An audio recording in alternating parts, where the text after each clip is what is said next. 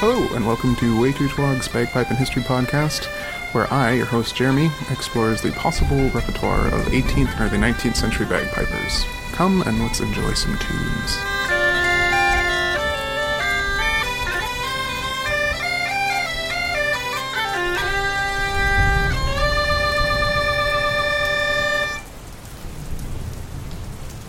Well, you know what that sound means. It is the Halloween episode. I wasn't sure that this episode was going to happen, and it still kind of feels like not exactly the Halloween episode of my dreams. I have been, well, as you maybe can hear, I'm in my new home, in the new Bagpipe studio here for the podcast, and I'm getting comfortable with it, but yeah, still teaching, raising Robin, and moving all at once has me absolutely beat. But I did find some really delightful music to share with you, and I surprised myself by being a little bit prepared. I don't have like a big narrative like I often enjoy having on a Halloween episode with songs and stories and folklore, but what I've been doing throughout the year is just kind of paying attention to tunes that have that kind of mellow and mournful tone that I tend to enjoy, but really tend to like, especially for the Halloween episodes, and like mostly because it gives me, I think about the music that like fairies or trolls or whoever, like when they capture people for a year and a day, I just always have that vision of the music switching to something kind of dark and minorful, and it's always fun to find music that fits and kind of sounds that way, or is actually written that way in the 18th century and historic collection. So anyway, so a bunch of stuff, and as much as I'm saying, I was looking for tunes that fit the bill to hold off for the Halloween episode. That's not entirely true. Some new sources that I looked through, I didn't actually get around to doing an episode on. So this is going to be our introduction, I think, to William Campbell. We're going to have quite a few tunes from William Campbell. I'm not actually sure if it's the same William Campbell. I've got one collection of Stress-Bass Reels, Waltzes, and Irish Jigs from William Campbell in 1795, and another collection of country dance music from William Campbell, but that's from 1815. So like a lot of time has changed. It's possible there are different William Campbells. It is not the least common name in the world. But anyway, to match the Samhain occasion here, the first tune is called Halloween. And I don't think, this doesn't strike me as the same, like there's a pretty well-known Scottish tune called Halloween or song, and this I don't think is that same melody, or at least it's not ringing a bell in my ear. So anyway, here's Halloween from William Campbell's Stress-Bass Reels, Waltzes, and Irish Jigs for harp, pianoforte, and violin, with the proper figures as danced at Court, Bath, Willis's, and Hanover Square Rooms. Halloween.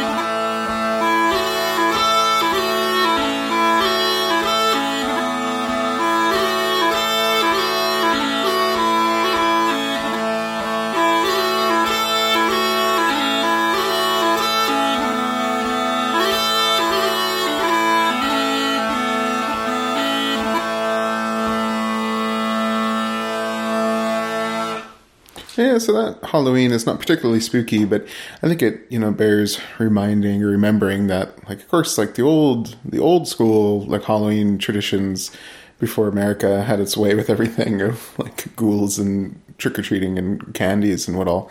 Like, candies is there, but it's not so much, I mean, it's ghosts a little bit, but it's all, like, matchmaking stuff, like all the kids games and Scotland and Ireland. There's just lots of fun, like who's going to be my boyfriend and husband and wife and that sort of thing going on. So maybe that's sort of feels like the vibe of that setting of Halloween. This next tune from the same book definitely has spooky vibes, but is not particularly spooky, I guess. I don't know. The title is just called Smith's Orange and Fork, but it sounds cool and funky. This is a weird, very thoroughly attributed tune. So this is from William Campbell's Trespass, Reels, Waltzes, and Irish Jigs, but it's, Smith's Orange and Fork, and then it's by Jay Sanderson. So I don't know, man. There's a lot of things going on here. Should look into it. But anyway, it's a really cool tune. So here is Smith's Orange and Fork.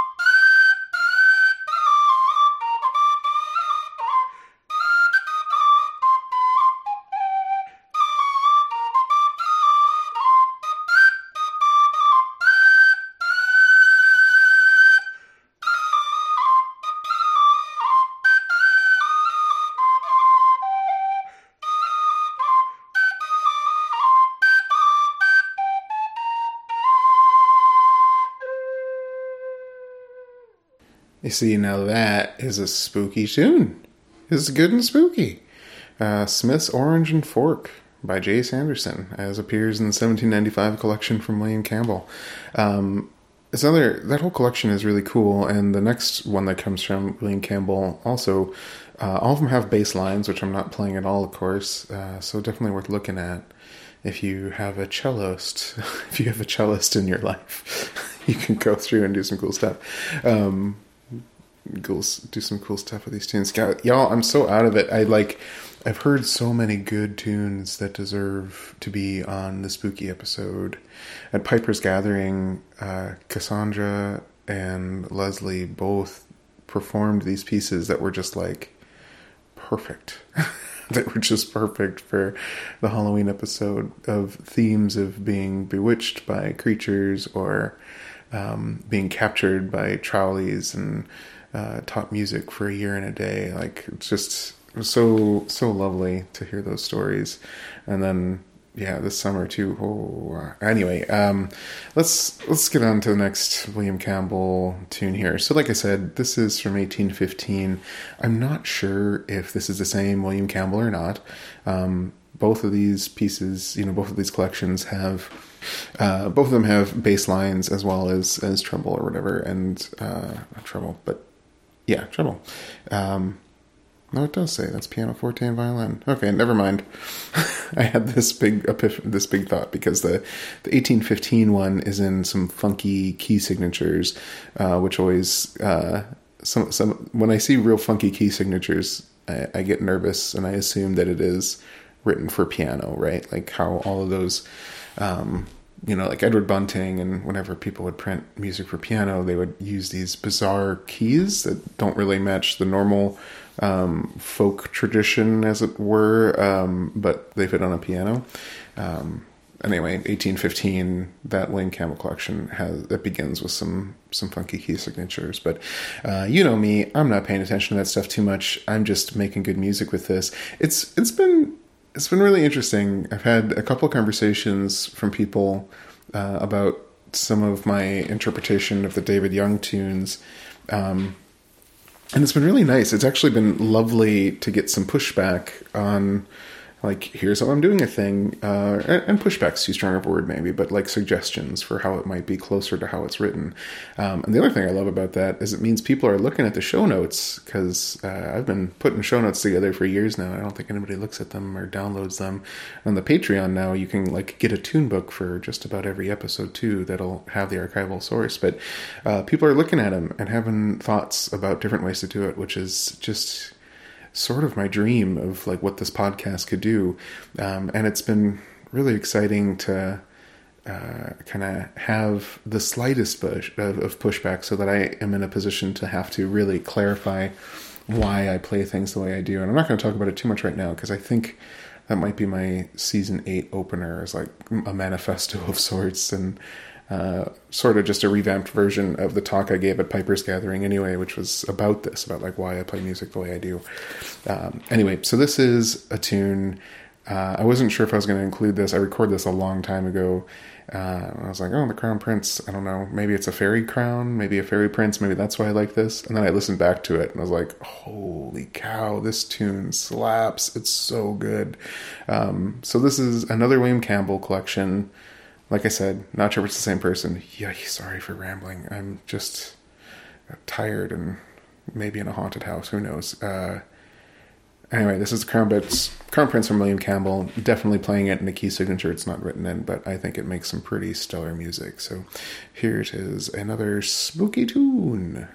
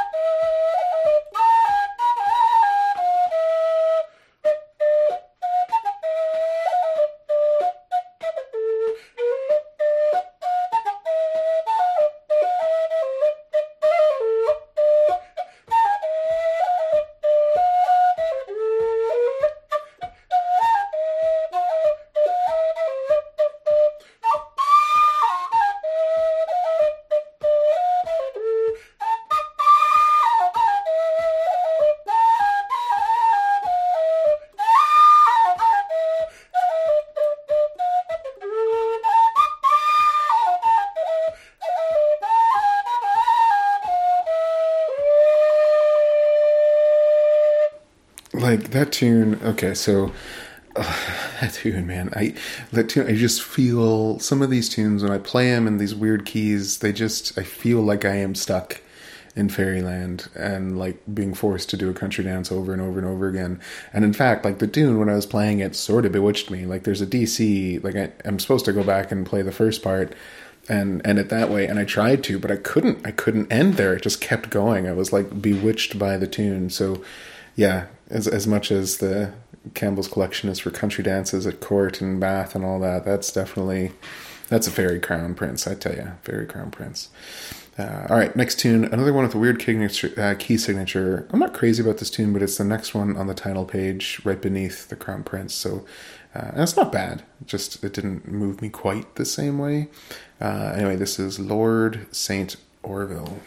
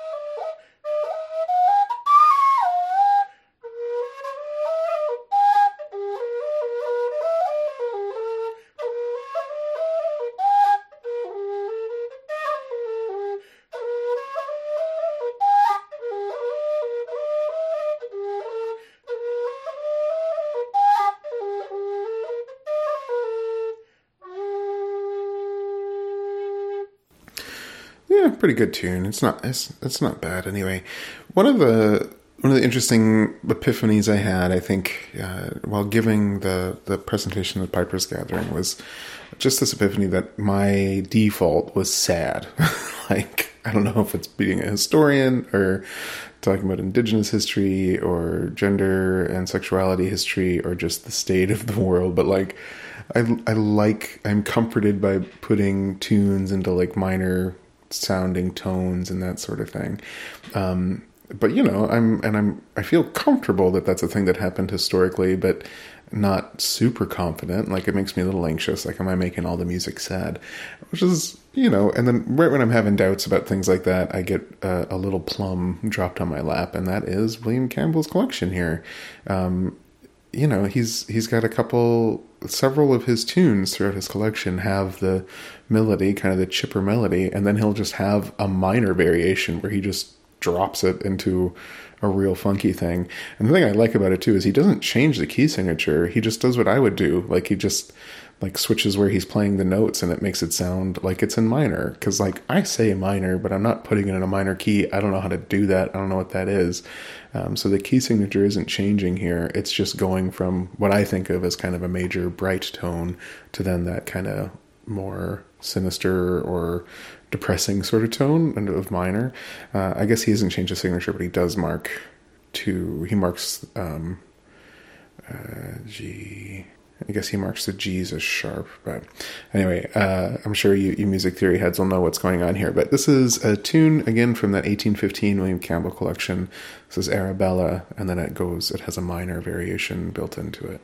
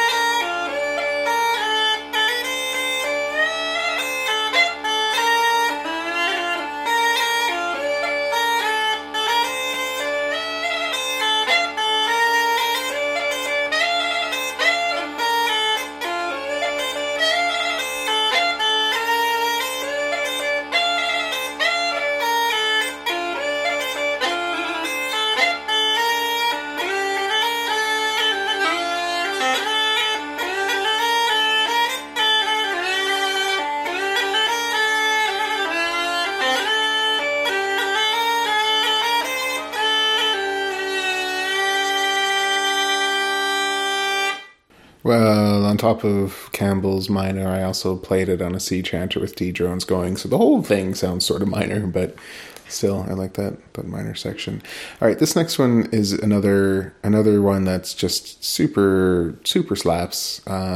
It's a country dance tune, Royal Visitors is what it's called, and this one again has a minor variation, and for this one, he doesn't change the key signature except marks the A's and the G's as sharp this time around.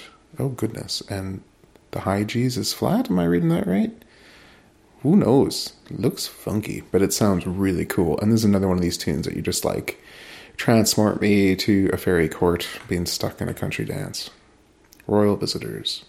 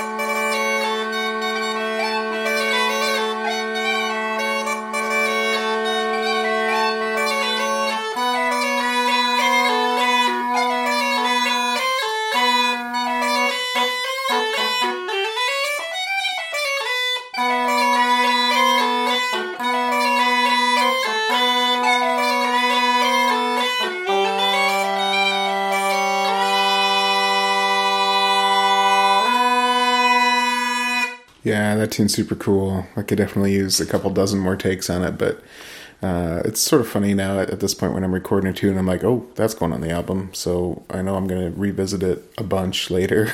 But yeah, that's the last of our tunes from Eileen Campbell. It's a cool collection. I should look through it some more. There's one other tune I recorded that I'm not crazy about the recording, and I'm not crazy about the tune either, so I'm definitely going to revisit William Campbell, both of those collections, and see what's up. Okay, some tunes. I kind of went looking through some favorite settings here, or some favorite sources anyway. So this is John Sutherland. So we just talked about John Sutherland, right? He's the piper from Aberdeen in the 1780s. He played pastoral pipes and highland pipes and other things. But anyway, this is a good kind of mournful tune. This is Alas, Poor Soul.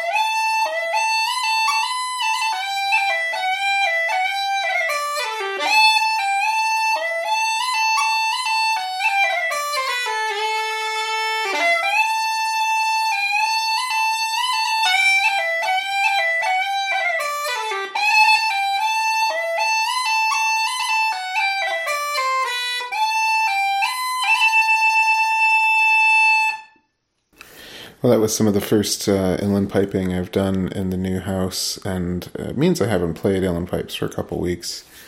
And my drones are not up to snuff for making good music where they can handle the octave jump and stuff. So we just went sans drones there, which is good in its own right. But yeah, I do wish I had a good story and a solid development of drones. That would be just the ticket to make that even better.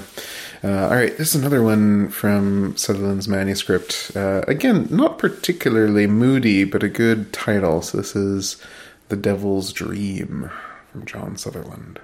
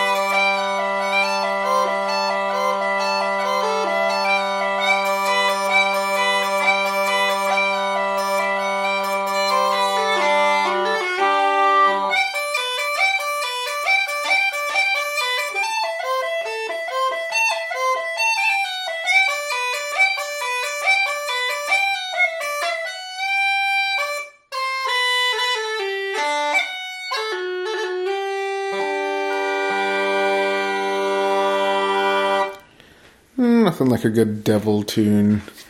Yeah, Devil Stick the Minister, Devil in the Corner. Oh, Devil in the Corner. That was, I was just watching Jenna Bagpipes' TikTok feed. She just wrote a new tune she called Devils in the Corner.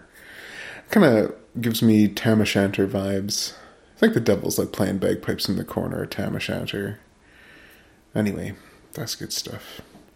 Alright, let's look at this next one. This is from a collection I don't think I've ever looked at. This is Abraham McIntosh's 30 New Strasbourg Reels, etc.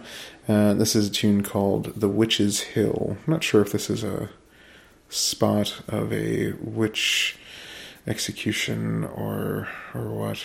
But anyway, it's an interesting tune. It kind of drops below the scale, but I played it. I kept playing it to try to come up with something I liked with it, and really wound up rather enjoying the tune. So anyway, here is The Witch's Hill from Abraham McIntosh in 1792.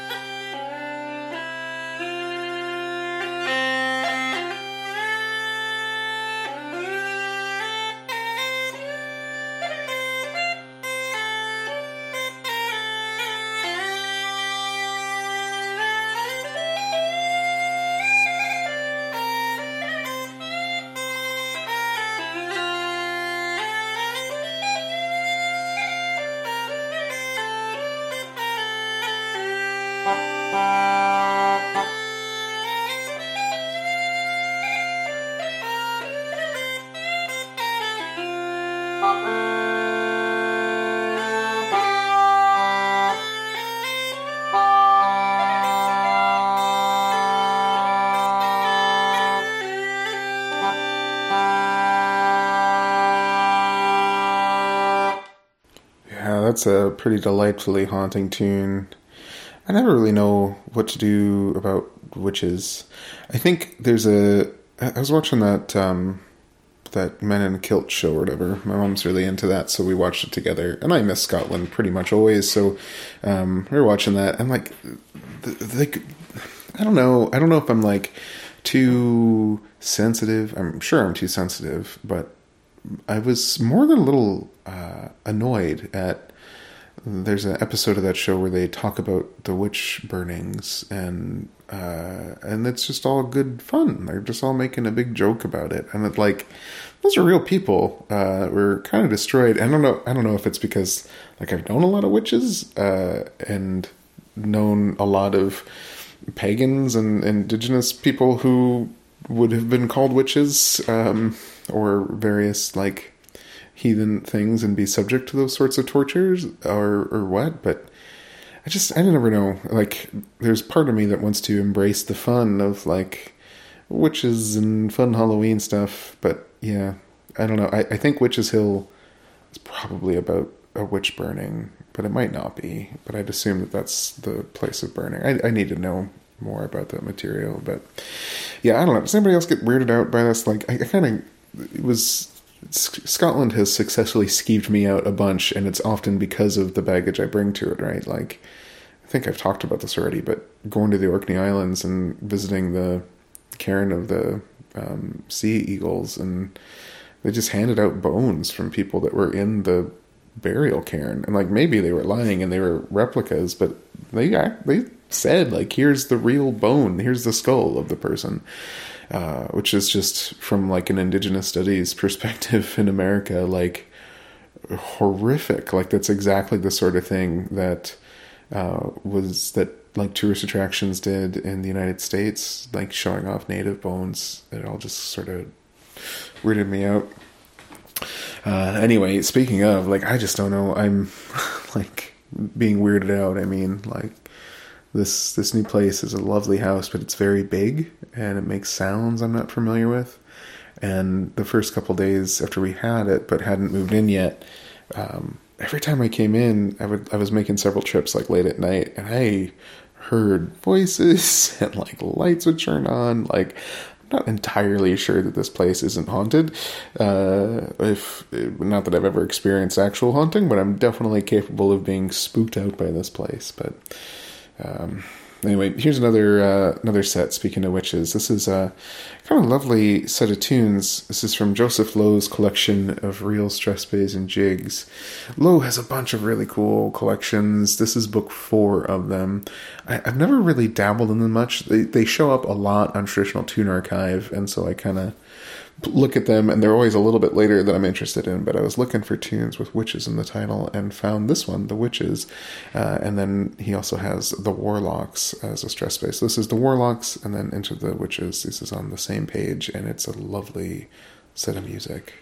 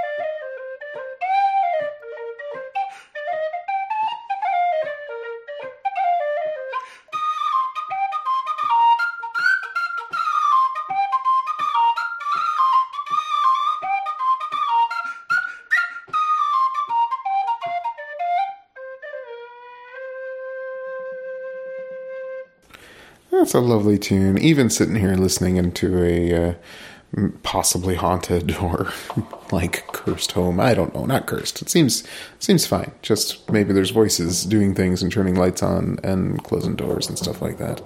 Who knows why that stuff happens? Anyway.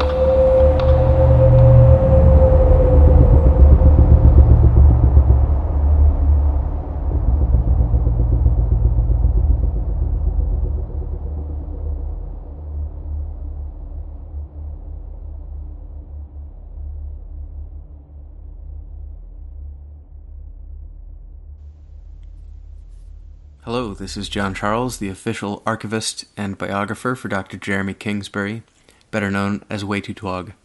And that's the last known audio footage we have of him. As you all know, on this podcast we've been playing the wax cylinder recordings left by Jeremy from the late 1700s up until his mysterious disappearance in 1823. And what we just heard was the final wax cylinder, so that's the last known recording of his voice. And I hope you've all enjoyed going through these old recordings as much as I have. Now, it's really hard to be satisfied with that. The man vanishes from history, leaving no further trace. And so, my final task as his official biographer is to investigate his infamous disappearance, see if I can make sense of the myriad of legends and conspiracy theories surrounding the event. The most famous legend is, of course, the story of the Kingsbury Stone in Norway. As listeners are all aware, the Kingsbury Stone is said to have suddenly and magically appeared on the exact day of Jeremy's mysterious disappearance, October 21st, 1823. No doubt we've all seen that History Channel documentary multiple times now. For the sake of academic integrity, I had to dig beyond the sensational pop culture narrative and get to know the source material firsthand. So I consulted with my colleague James Moyer, tenured professor of philology at Miskatonic University. James knows every language, real or fictional. He was able to translate the engravings on the Kingsbury Stone, and cross-referencing that with Dr. Kingsbury's encoded journals, he reconstructed the original version of the myth. The story goes that Jeremy was magically abducted by the king of the trolls, or some say that the Troll King lured him to his home under a false pretense, but all the legends agree that the Troll King trapped Jeremy in a stone prison, holding him for ransom. For Kingsbury's release, the trolls demanded a musical tribute, songs and stories of the otherworld, tragic tales of love and loss and human heartache. And only when the Troll King receives these things will he release Jeremy from the Kingsbury Stone. Now, the academic in me wants to call that a legend and nothing more, but I felt compelled to see if there was any truth to the story, if it was at all possible to lift the curse. So I set out to assemble a team of musicians around the world whose performances could possibly free Jeremy from this enchantment. This led me on a worldwide quest spanning 366 days, which I'll recount to you now. The first leg in my journey was the bullet train from Milwaukee to Montreal, and there I met with Jenna Bagpipes, also known as Jenna Dennison. I had heard that Jenna once beat the devil himself in a piping contest. She beat him fair and square and won the devil's own set of pipes. When I asked Jenna to play a tune that could lift Jeremy's curse, she wrote a tune right there on the spot. It's called Devils in the Corners, and it goes like this.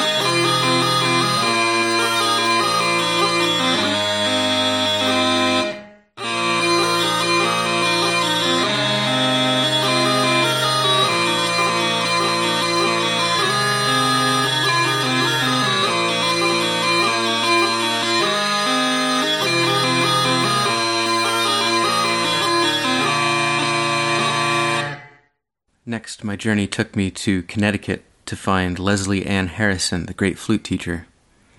I found the tallest mountain in Connecticut, and as I climbed, it seemed to grow taller and taller, and I climbed for 3 days and 3 nights straight. And when I reached the summit, I found Leslie, taking her ease and giving concert in a grand hall. And I asked her what tune or story she could share that could free Jeremy Kingsbury from his prison, and she shared this. So, does anybody know a great tune called The Trowie Burn? I had the really, yeah? Oh, wonderful. I had the good fortune of learning it from a couple musicians who I met in Ireland. They were from the Shetland Islands, and they taught it to me. And the story they told me is a Trowie is a little troll, a Scottish troll, who hides under bridges and snatches innocent passers-by and takes them away to the other world for 20 years. And they come back and they are musicians, and they play wonderful music. And that sounds wonderful and also sad at the same time. So it's a great tune because it fluctuates between E minor and a G major kind of situation, kind of the bittersweet nature of that whole story. I'll give it a go.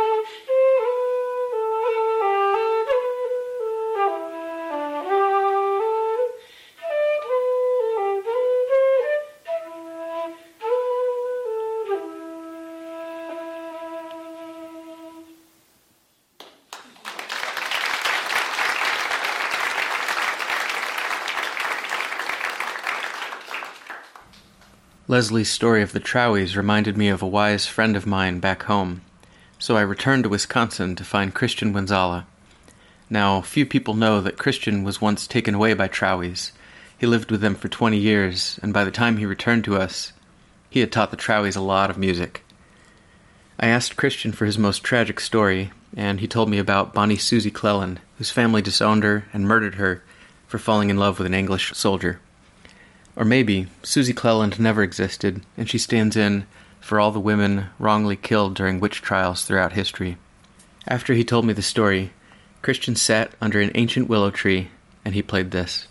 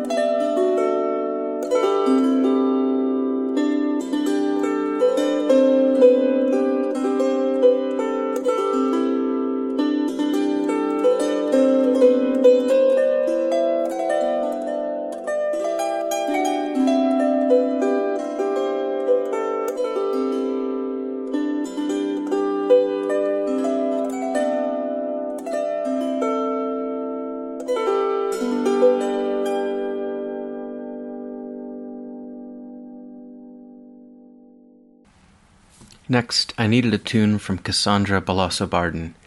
Cassandra has played every single bagpipe in every single country, and she wasn't easy to catch up with. I had to follow a trail from France to London to Bulgaria, and eventually back to Connecticut on a dark and stormy night. I asked Cassandra for her most powerful tune, and she shared this. And so during my travels there, I met some lovely musicians, and then I met this nickel harp player who told me this story. And basically, this tune was written by a nickel harp player who was walking in the woods in Sweden one day, and he sees a river at the bottom of the woods. So he goes down towards the river, and there, in the middle of the river, he sees this incredibly beautiful creature. So he moves forward to the edge of the water, and he sees the creature go further in to the water, and at some point comes out of the water and goes towards the tree line. And just as the creature gets to the tree line, they turn around, and as they turn around, they disappear. And at that moment, the musician realizes that he's in the middle of the river with water up to here, and that he almost drowned. And he realizes that what he's just seen was a water nymph. And so he went home and he wrote this tune. So at the very beginning, I'm going to do my own introduction. That is the sound of the wind in the leaves. And it kind of goes well with the lightning outside.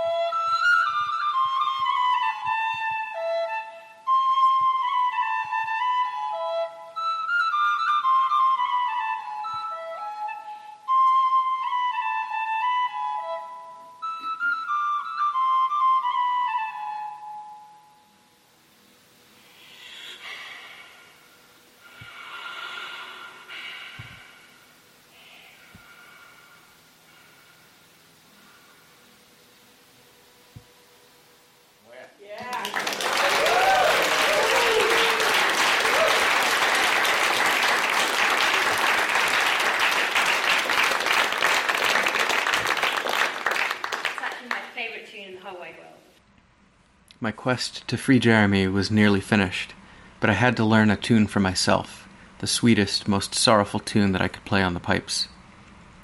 I traveled to the home of the great storyteller, Eileen Budd. I sailed for 3 months and 7 days, and through a haunted wood, to the foot of an old Pictish hill fort. Or some say it's a fairy city, and that Eileen knows all their stories. I asked Eileen for an old and beautiful ballad that I could play on the pipes, and she told me this story. There are many Arthurian legends to be found in Scotland. In Angus, where I live, we have a Pictish sculptured stone called Arthur's Stone, which is said to depict an Arthurian legend, the legend of Menora, who was torn apart by wild dogs. Some of our Arthurian legends come from Ireland, some come from Wales, and others are especially Scottish in origin. Clan Campbell, one of our most notorious, oldest, largest of clans in Scotland, played a huge role in the preservation of Arthurian legends. And this was partly because the bards and historians of Clan Campbell long claimed that the Campbell chiefs had lineage going all the way back to King Arthur himself, and that Arthur's court was actually to be found in Dumbarton, which of course just happens to be the first seat of Clan Campbell.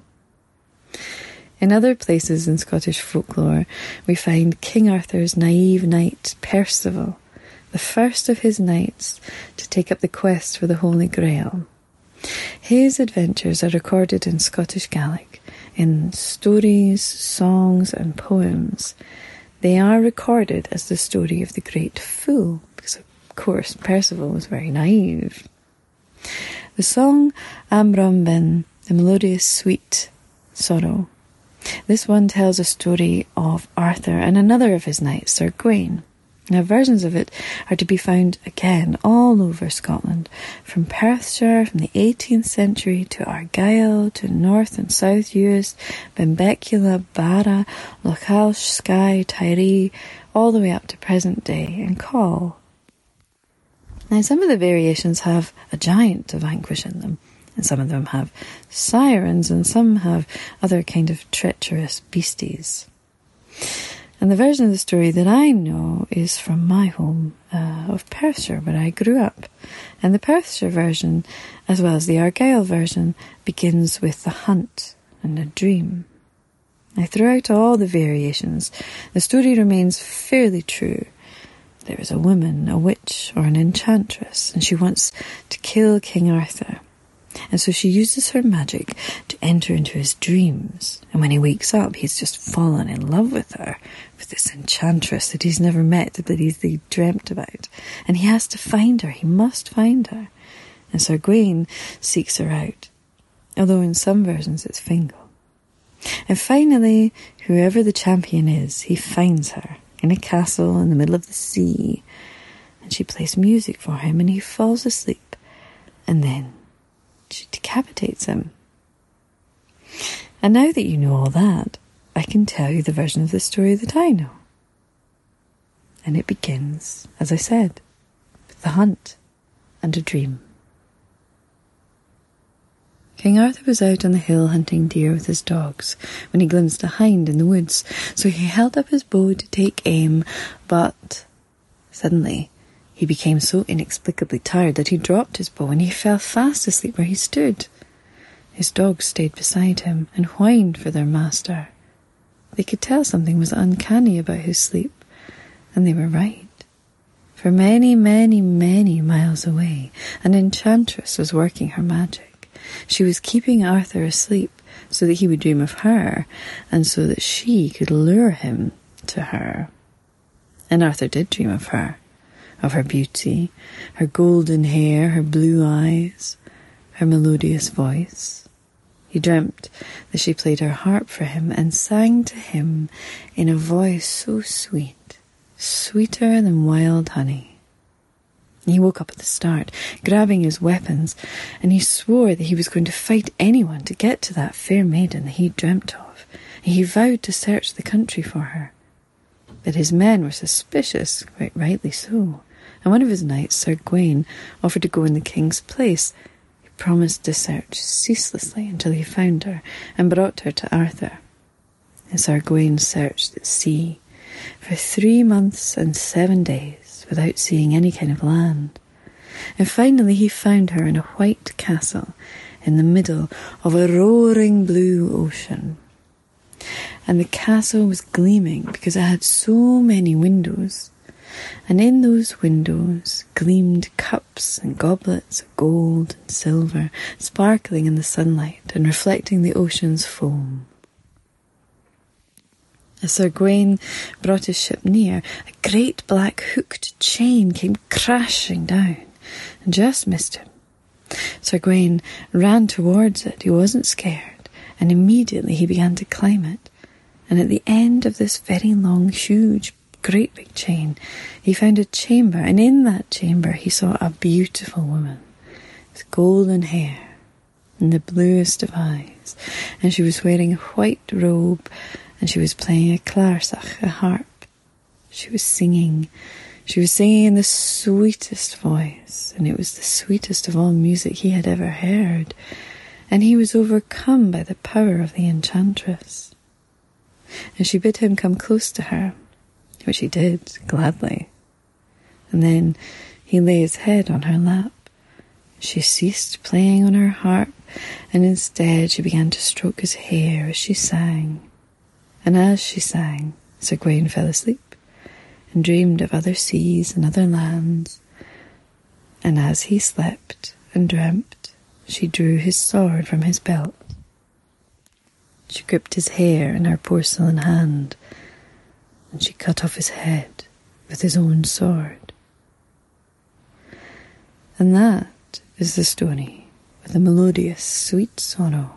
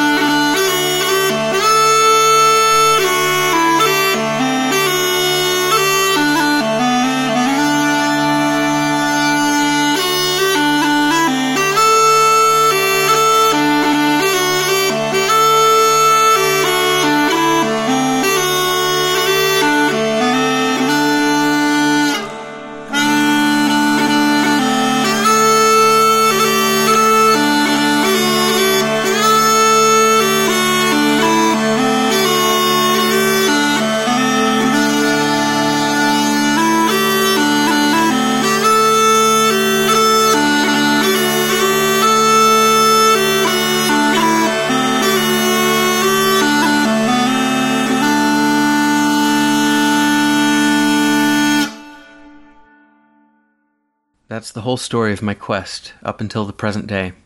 At this point, I've collected what I believe to be the world's most sublime and sorrowful performances. And if the legends are true, then these performances could be the key to freeing Jeremy from his enchanted prison. All I have to do is play them at the Kingsbury Stone, and the curse should be lifted. Now, I consider that this could be my final recording, and so, before I continue, I want to acknowledge all of the contributions. A huge thank you to today's performers, Jenna Bagpipes, Leslie Ann Harrison, ChristianWandzala, Cassandre Balosso-Bardin, and Eileen Budd. You can find links to all of their websites and profiles in the show notes. And a big thank you to everyone for listening, for coming along for the ride. I appreciate you putting up with the melodrama of this for a bit. There's likely not some troll king who can secret you away, and you definitely don't draw his attention by